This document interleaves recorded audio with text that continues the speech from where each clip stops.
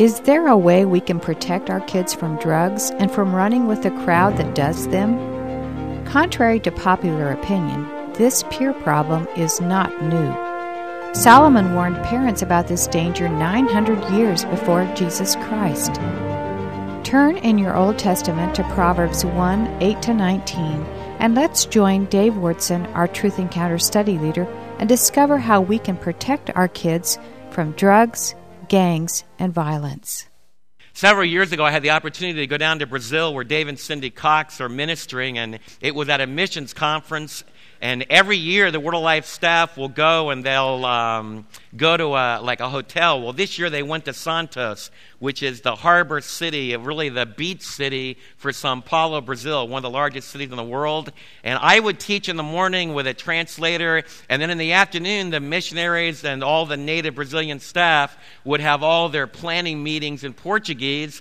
And so there wasn't anything for me to do. I couldn't understand what they're talking about anyway. So the boys and I, Jonathan was about 10 at the time, Joel was about 8. We got to go swimming in the ocean all afternoon. It was just an incredible time. In fact, it was kind of a deep ravine where the waves would roll in, and there were big cliffs on either side, and you could actually look out about a quarter of a mile, and you could see the waves coming in, and you can almost judge how big the breakers were. That they were actually rolling in about 8 to 12 feet, which is a big wave in the ocean, especially for body surfing. In fact, hardly any of the Brazilians were running these waves, but man, it was like heaven on earth for Jonathan and Joel and I. Man, we got out there, and man, it was the best body surfing I've ever done in my life. In fact, you get up in one of those big waves, it was like riding a big wall. In fact, it would ride you so long, you'd actually have to, get your head up and get another breath of air, especially just before it cracked down and it would shoot you about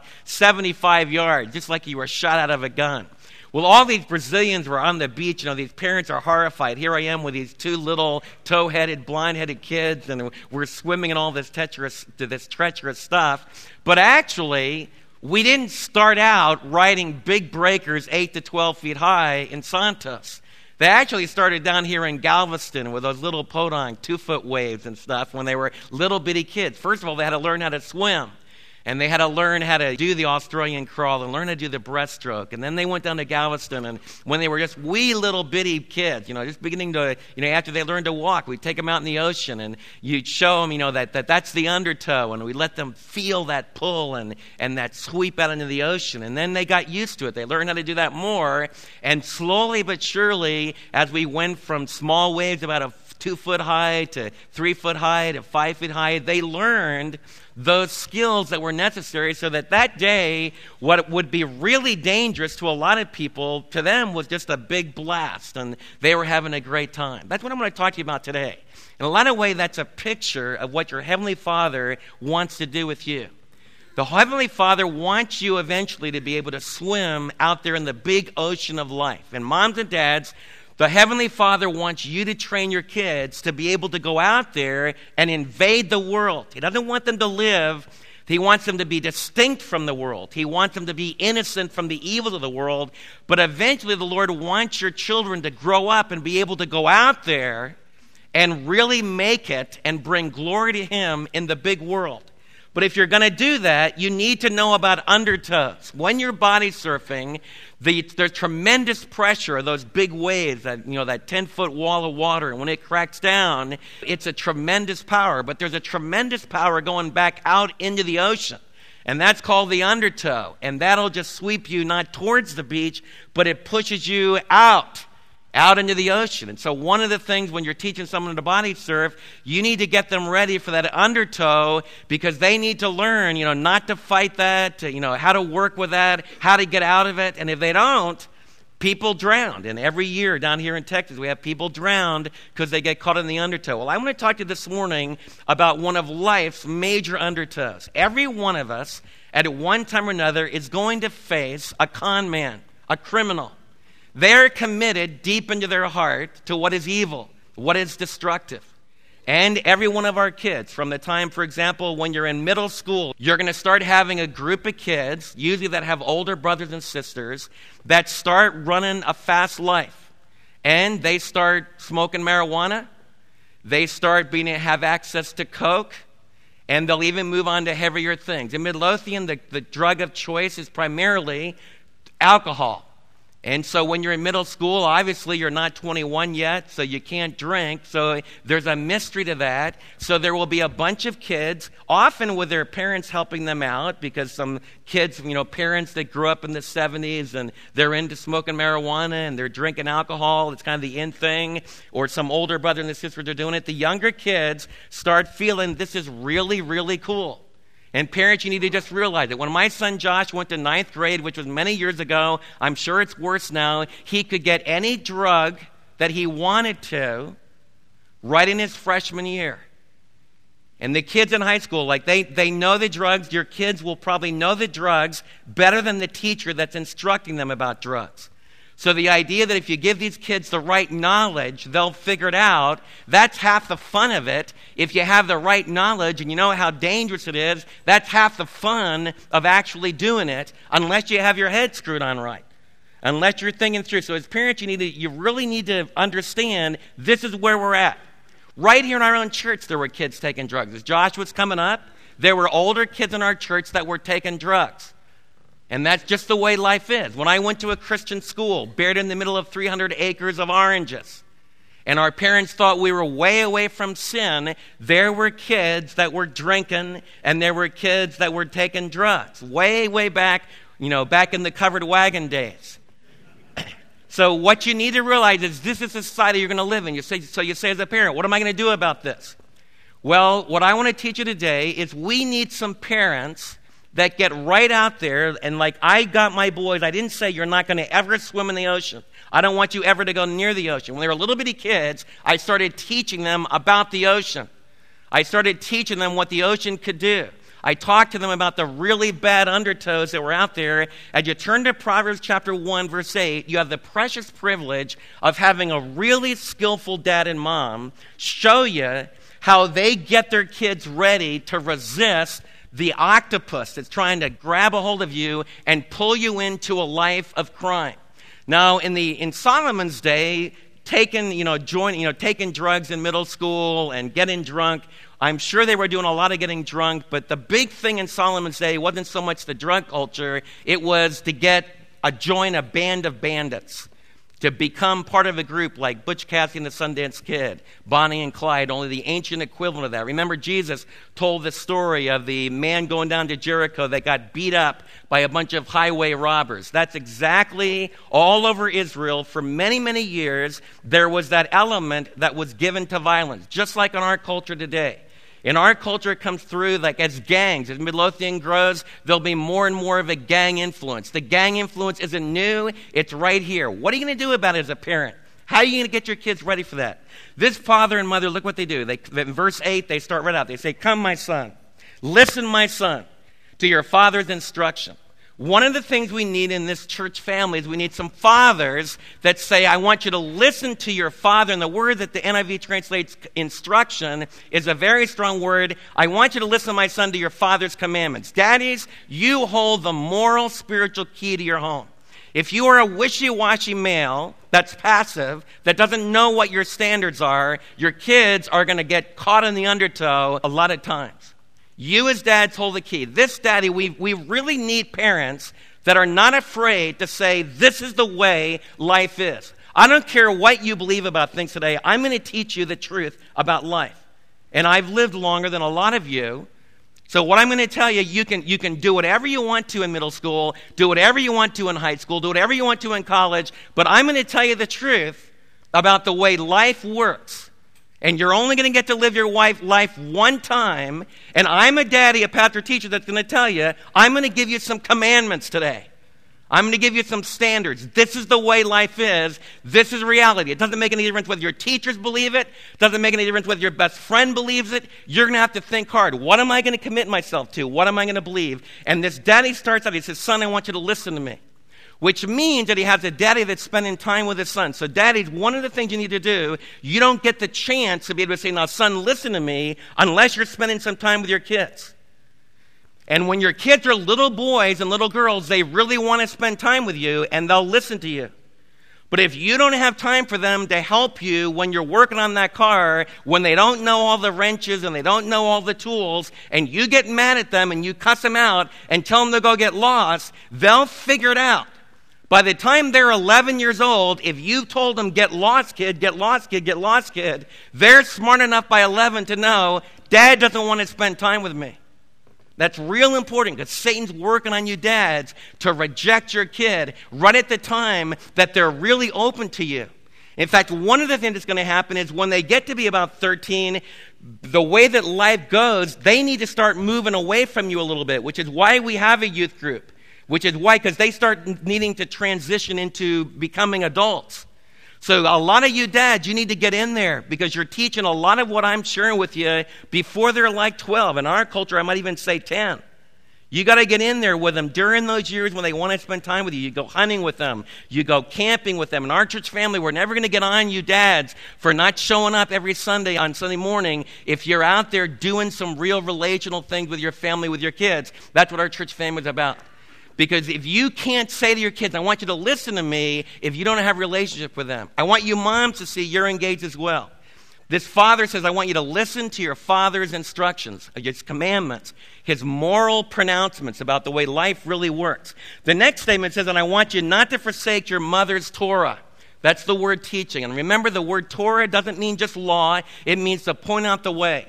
When I was a little bitty kid going to elementary school, we actually could walk to school in New Jersey. I don't know if you could be safe to do that now, but I'll never forget when I was 5 years old, when I went to school, my mom actually took me outside the yard. It was 2 blocks to get to my elementary school. She put her arm around me. She knelt down. She said, Dave, it's 2 block David, she called me then. David Booth, it is. Now you know my middle name. David Booth, it is 2 blocks that way. And she pointed out the way. All of my life, my mom, until I was 13 when I went away from home, my mom pointed out the way. In fact, a lot of my moral training moms came from my mom. She was sick. She had like 25 operations, no evangelistically speaking. She raised us over and over again. The ambulance would arrive at our house, and my mother was taken away. She had terrible upbringing. She had real problems when she was a little kid. Her health was horrible. So her whole life, and my dad was never around because he was out preaching a lot. And so she prepared us kids to do things on our own. And I would come home from school, my mom would be in bed, and I would go up and my mom would teach me like I'm teaching you now. And she, as a New York-raised kid, she would share with me, this is the way life works. This is what people are going to do. And so she pointed out the way. She pointed out the way. My dad was super spiritual. Like, to him, it's easy to have a quiet time and it's easy to resist sin. But my mom was very practical and realistic. And so she would teach us. And remember, she would take me in New York City when my legs got really jumpy. And we'd walk down Broadway when I was like 8 years old. And she would point out the names of all the Broadway shows, and then she would use it as an object lesson to teach me about life. She'd take me into a coffee shop and let me see all these showgirls coming out with their mascara dribbling down off their face, and let me look at them up close. And she'd say, you see, it looks really glamorous, but I want you to listen to why they talk, and I want you to look at what they really look like, and I want you to see as they grow older the sadness in their eyes, and it looks really happy and really exciting, but you need to realize it's not going to last. That kind of a lifestyle.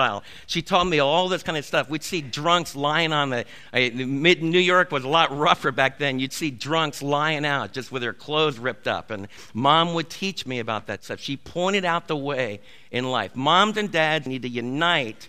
You need to decide in your own heart where you're going to go, what your spiritual standards are going to be, the love relationship you're going to have with Jesus. And then you dads need to say, this is the way life is. You need to be the strong one in your home. You need to be explaining your spiritual and moral values. And then mom, you need to be right behind those dads, pointing out the way, explaining it. You say, the kids always tell me, well, why should I do this? When you ask your parents why, what do your parents respond with? How many of you kids have said, your parents tell you to do something, they give you instruction, you go, why, Dad, Mom? Any kids ever done that? How do your parents respond? Parents, how do you all respond? Because I said so, okay? Now, parents, there's going to be some things, when your kid is 2 and he asks you in his baby talk if he can crawl in front of an 18-wheeler, just tell him no. and give him a good swat on his rear end, and we'll have a talk on discipline later. You just say no.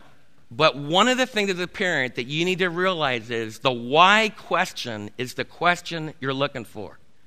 Every good teacher versus an authoritarian teacher that doesn't really know what they're talking about, every good teacher is coveting the question why. When your child asks you why, that is your chance. And this parent says, because, why should you listen to me? And the father and mother they say, because it will be a garland to grace your head and a necklace to grace your neck. What is it talking about? What it's saying is, this father and mother is saying, if you listen to what I'm going to say, if you're an athlete, then it's going to be like you earned an Olympic gold. When I was in high school, in order to letter, the only way to letter was you had to make the first team in the 3 major sports, like baseball, basketball, and football. And so it was a private school, and it wasn't like you could just play varsity. You had to make it in every sport. And actually, my junior year, there was only 2 of us that had letters from our sophomore year. And it was back in the dorky days where you wore white sweaters with a great big blue D on it. And yet I remember, man, that was like a badge of honor. That's what this parent is saying is it's that equivalent in your culture. A lot of you were raised in a day where when the football players wore the big leather jackets, they give them to their girlfriend. That was a really big thing. Now you have other status systems, but that's the idea. If you listen to your parents, it's not going to be like a stupid leather jacket, which one day into college, my leather sweater went in the tank, and I've never worn it again because you're an idiot to wear a leather sweater from high school and college. So it's gone quickly. But the things that my mom and dad taught me that were true, that I obeyed, became like an Olympic gold that's a badge in my life. And that's what it's talking about. For you girls, it's talking about like a necklace that's around your neck. And what it's saying is like when a girl gets ready for a big prom and she gets a beautiful dress, if she's really with it, she wears just the right necklace for that dress. And when she walks in, hardly any of the guys notice it, but all the girls notice when the girl has just the right necklace to complement it, and she is honored because things are the way they ought to be. What the writer is saying here is if you listen to what we're teaching you today, it's going to put character into your life, and everybody around you is going to look at your life, and you're going to be honored. When you go for that job interview, you'll have a quality in your life that the person interviewing will connect with that. It's really the way life works. As you begin to work with people, whatever job you're in, people will say, that's a person to be treated with heaviness, with importance. They have something in their life. That's what the writer is saying. Then he starts to go for the nitty-gritty. The very first thing he talks to his kid is like he jumps right into the big problem. He says, how do you protect your kids against really con men that want to get your kids into a life of criminal activity, getting money illicitly? So look what he said. He says, listen to my son. If sinners entice you, don't give in. There's a father right away. Remember I told you a father not afraid to get no? To say no, he starts right in and says, this is the way life works. As you kids go out into life, you're going to face this kind of an individual. They are a con man. They usually have really nice clothes. They drive really nice cars, but they use the same line. They've used the same lines for the last 3,000 years. This text is 3,000 years old. The father and mother say now if criminals, the word sinners in this context stands for criminals. It's like Psalm 1. Don't stand, walk, or sit in the way with sinners. The word sinners in Psalm 1 doesn't mean for all have sinned. In that verse, it's talking about a very specific individual that's really turned away from God, is living their life for values totally opposed to reverencing Him, okay? And what it says, listen, Mom and Dad, it says your kids are going to face this guy. They're going to face him. So you need to get ready. The father didn't say, well, this might happen. He says, when sinners entice you, and the word for entice means this word for being open-minded. The criminal comes on to you, man, you need to experience life. When you go away to college, the big thing in American universities is, this is your one chance to do all the things that you thought you could never do. You've got 4 years where all the exceptions are off. You can do what you want to spiritually, with sexually. You can do what you want to spiritually. You can do what you want to with drugs and alcohol. You can just experiment because we're all going to play around. We're all 18 to 21, and there will be no consequences. That's a lie. That is a lie. If you take the wrong drugs as an 18-year-old at the University of Texas and you get a bad reaction in your body, you're going to get sick just like anyone else. There's no exceptions. The criminal con man always tries to say, be open-minded.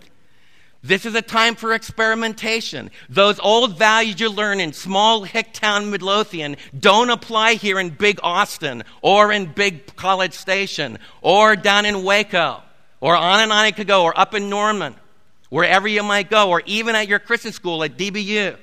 The con man always says you need to be open-minded, and that's what the word means. The con man tries to seduce the person. Look what he said. He says, I want you, my son, don't give in when they try to entice you. Now, what are they going to say? And this is what you need to learn to do as parents. What I love about this daddy is he role plays. And what he says to his son, he says, okay, I'm going to be the person that's going to come on to you from the drug culture in school, and this is the way it's going to go. And so the father and the kid's going, Dad, are you kidding me? He says, yeah, I'm going to be the bad guy. I'm going to pretend to be the bad guy. The father lays out, this is the way you're going to be pulled into the undertow of crime. The first thing he begins with, it goes like this. If they say, this is the criminal speaking, come along with us. Let's lie in wait for someone's blood. Let's waylay some harmless soul. Let's swallow them alive like the grave and whole like those who go down to the pit. What is he talking about? This is a highway robber. And what he starts out is saying, you need to join our gang, and we're going to get in the bushes, and we're going to waylay some poor, harmless, stupid idiot who's not going to be able to resist this. They're going to be unsuspecting. The tough guy always picks on someone that they think can't retaliate. It always works that way. And what the idea is, we're going to swallow them whole alive as death. The idea is when death comes knocking on your door, it's like a pit that you fall into. And none of us except Jesus is strong enough to resist it. And this is the enticement of power. Every one of you want to believe I'm invincible. This is the very first thing that you need to watch out to with sin. When you're young, you think it will never happen to me. I'm invincible. Everyone else might die, but I'm not going to die. And there's something really exciting about getting right on the edge. How many of you have ever done something wrong because you said, we will never get caught? We blew cherry bombs when I was a kid in middle school. We had a marvelous place to blow them. There was a big garage. The entryway into that garage went down into a four-cornered place with concrete walls all around. It had pipes at the bottom of that wall. You could stuff cherry bombs up in there. It went off like it was like World War II. And my gang in middle school, we would get a bunch of cherry bombs, which is totally against the rules in New Jersey. It's not like Texas. Man, fireworks in New Jersey with millions of people around were a no. But I remember we'd all get together as little 12-year-old kids, man, just before I went away to Florida in high school. I remember saying, man, our gang, man, we got all these cherry bombs, and we'll never get caught. I remember one time cramming them in there, man, we were having World War II. Suddenly we see the police coming way around there.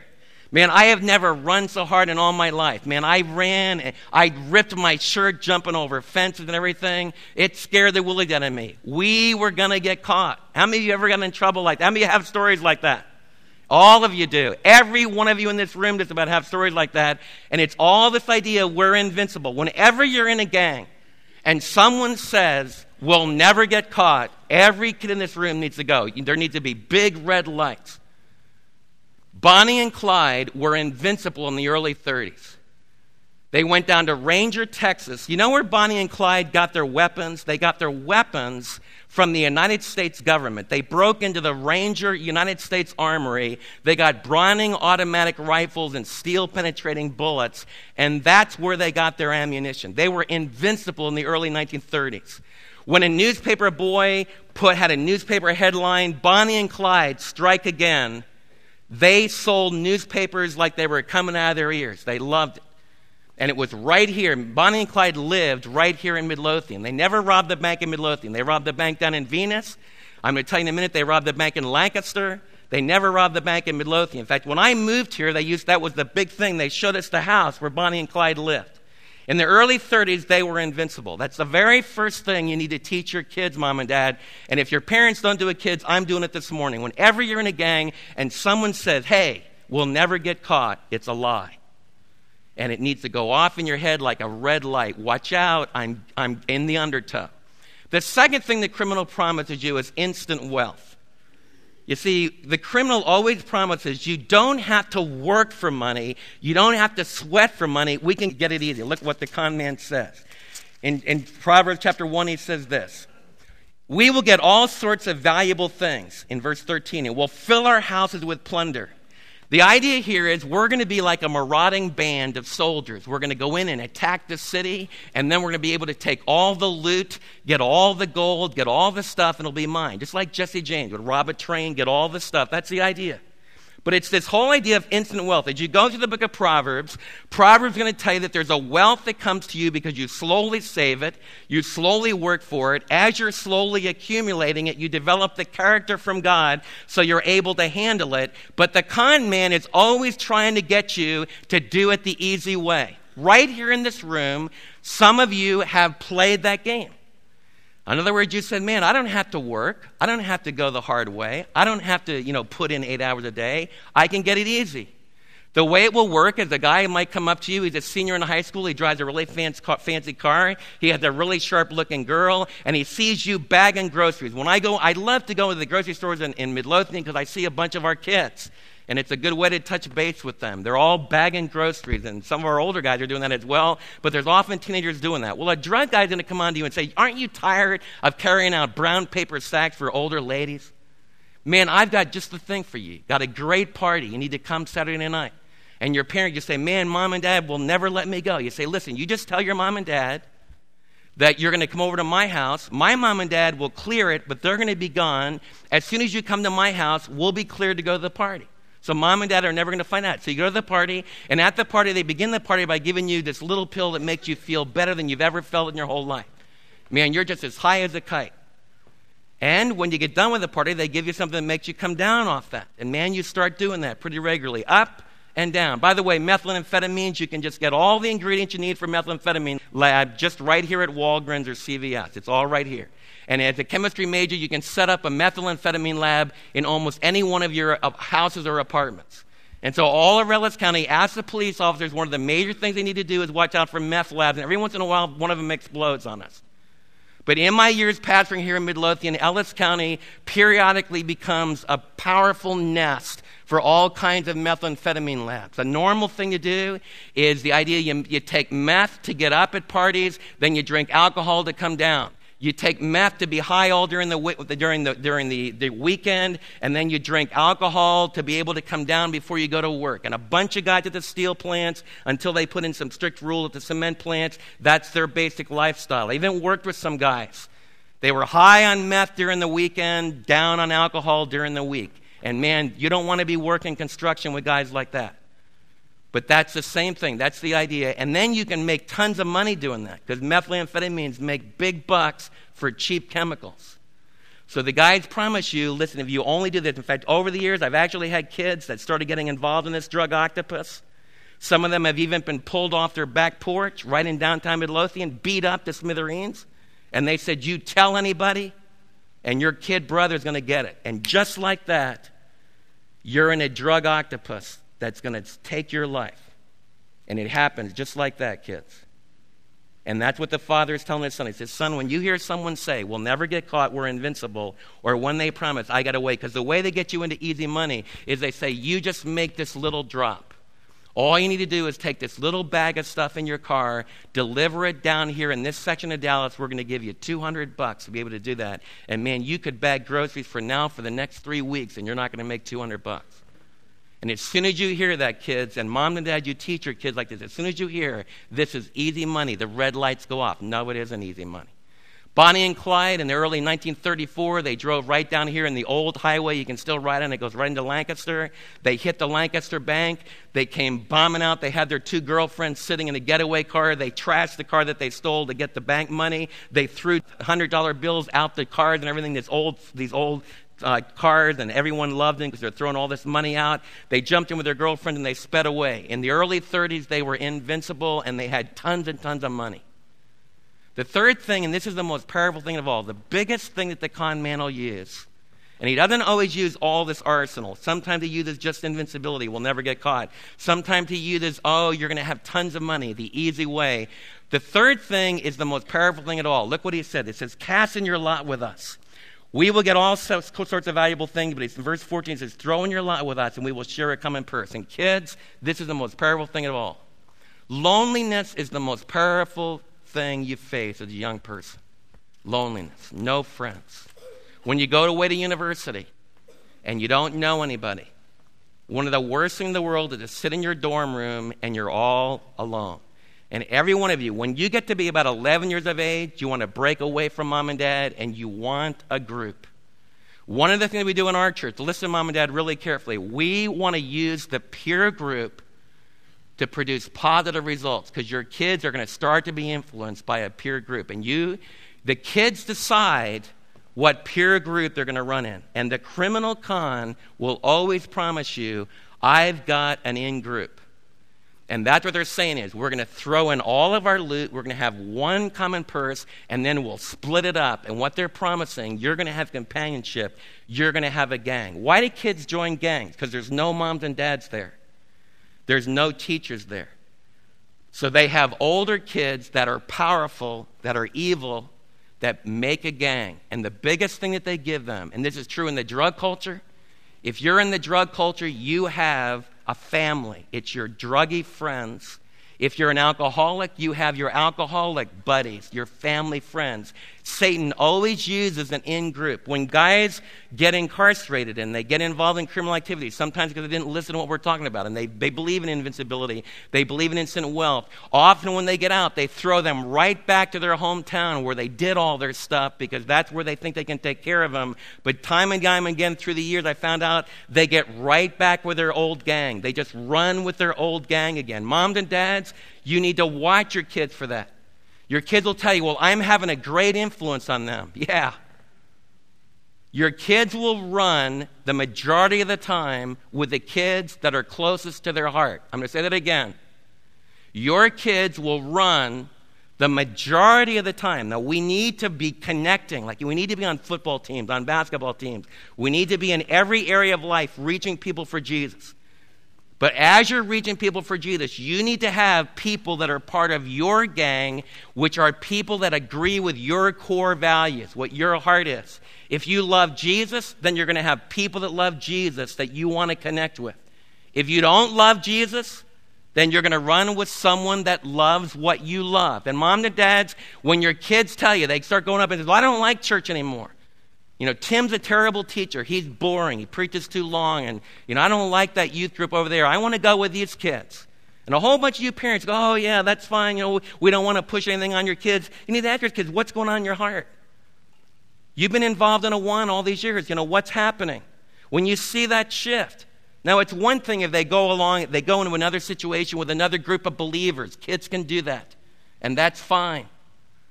But don't you just let them shift and don't believe the stuff, oh, we're just experimenting and I'm not interested in that stuff anymore. As long as they're under your roof, you're responsible to watch their gang.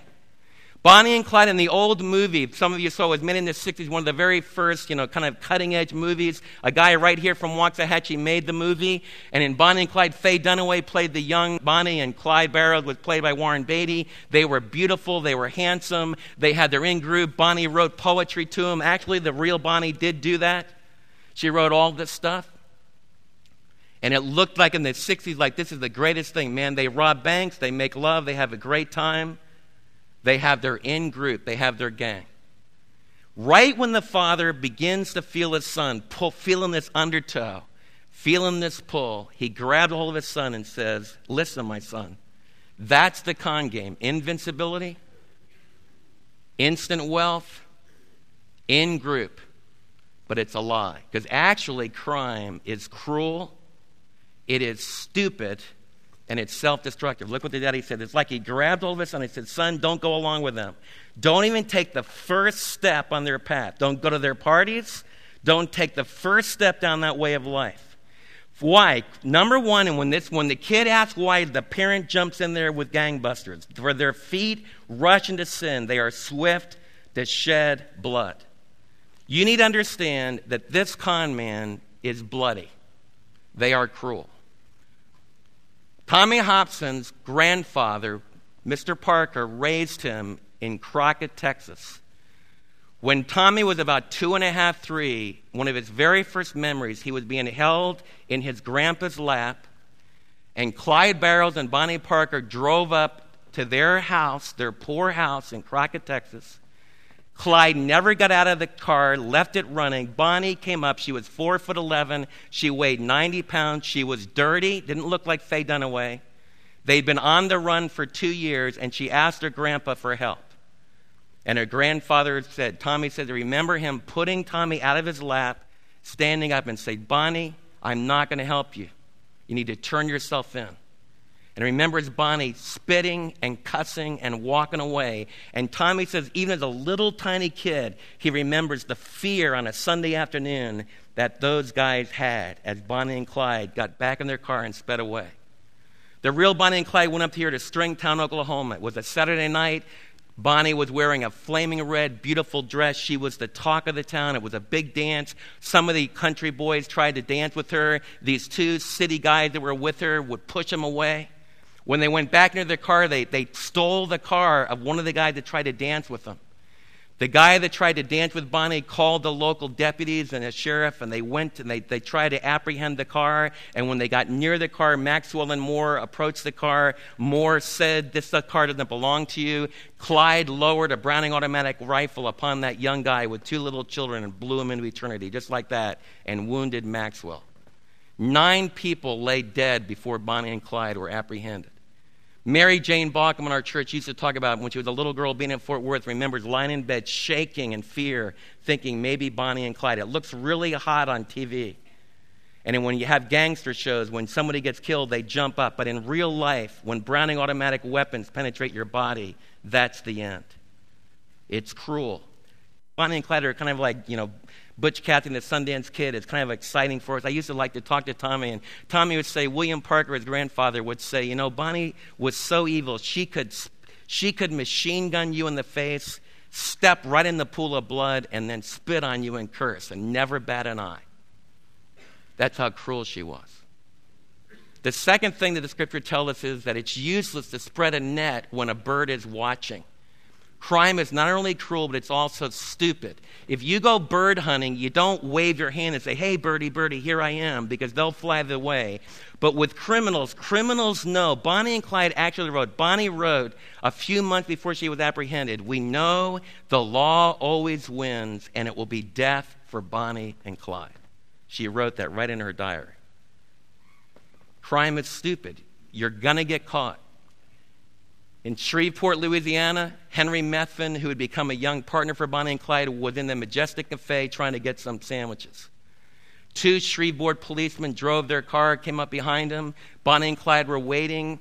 The sheriff said he didn't even recognize them. He just saw this young, pretty good-looking couple while Henry Methvin was in. Bonnie and Clyde, Scripture says in Proverbs, the criminal runs even when no one is pursuing. Bonnie and Clyde took off. That's what captured the Shreveport policeman's attention. They chased this couple. Then they began to put 2 and 2 together because Bonnie and Clyde were thought to be in the area, and the sheriffs were smart enough to know they were outgunned. So they went back to their Shreveport headquarters. It just so happened that Bob Alcorn and Ted Hinton happened to be in Shreveport that day. They knew that Bonnie and Clyde would try to connect with their partner because Henry Methvin left the sandwiches, went out the back, and his daddy lived about 50 miles in the Louisiana kind of forest area. There was only one gravel road back there. They knew that Bonnie and Clyde would try to connect with their partner. So Ted Hinton and Bob Alcorn, who knew Bonnie and Clyde's habits better than their own wives, they'd been chasing them for 2 years, they went out on that road and they staked them out for 2 days in the snakes and the bugs and everything else. Finally, they heard the cough of a truck, and they knew it was Old Man Methvin's truck, and Old Man Methvin was coming from his place. They commandeered the truck, stopped him, and said, do you know where Bonnie and Clyde is? He cursed them. They grabbed a hold of him. They tied him to a tree behind their position, listened to him cuss. They took his truck and kind of turned it sideways in the road because they'd played this game many times before. Up in North Dallas, Clyde blew right through a big barrier, spraying everybody with automatic weapons. They weren't going to play this game that way again. They made it blocked with this truck. And they waited. Finally, about 9, 10 in the morning, they could hear this car come and Clyde always drove with his foot all the way on the floor. Ted Hinton actually grew up with Clyde in South Dallas. He knew Clyde like a friend. And he's bumming along. He had to slow the car. When he got close to the truck, he looked. Hinton's partner, Bob Alcorn, stood up and recognized that they were policemen. Clyde reached for his Browning automatic weapons, and all the policemen opened up fire. And they used steel-penetrating bullets. Clyde got hit with more than 55 shells. Bonnie's hand was blown off just like that. They put him in the Shreveport mortuary there, and people just lined up to see the gruesome tale of these two guys at end. Crime is cruel. It is stupid, but you need to realize is the wages of sin is self-destruction. It was true in the 30s. It's still true today. That's the real story. Warren Beatty and Faye Dunaway is not a glorious story. And Bonnie and Clyde's bodies, when they were autopsied, were filled with venereal disease, and they wouldn't have lived another 2 years because they were so sick because of sin. So the father closes. He says, son, that's the way it really is. He says, son, these men lie in wait for their own blood. They waylay only themselves. Such is the end of all who go after ill-gotten gain. It takes away the lives of those who go after it. Mom and Dad, what I want to whet your appetite for today, here's the truth about real life. This is the way real gangsters work. This is the way the real drugster works. So you teach your kids. You're going to be conned by invincibility, instant wealth, the in-group. And then you grab a hold of your kid and you tell them stories about, you face them with the truth. One of the things my daddy did, my daddy exposed me to real sin. Didn't let me participate in it, but he let me see real sin. If he could take me to a prison to witness for Christ, he let me talk to real prisoners. I did that when I was a little kid.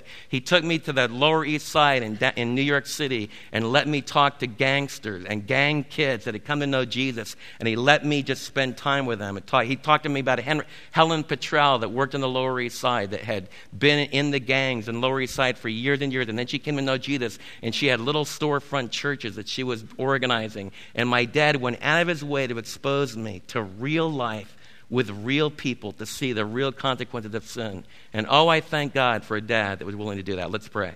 Father, I thank you so much for Jesus. Lord, I want to pray that you would use what we've shared today to pour life reality into especially our teenagers.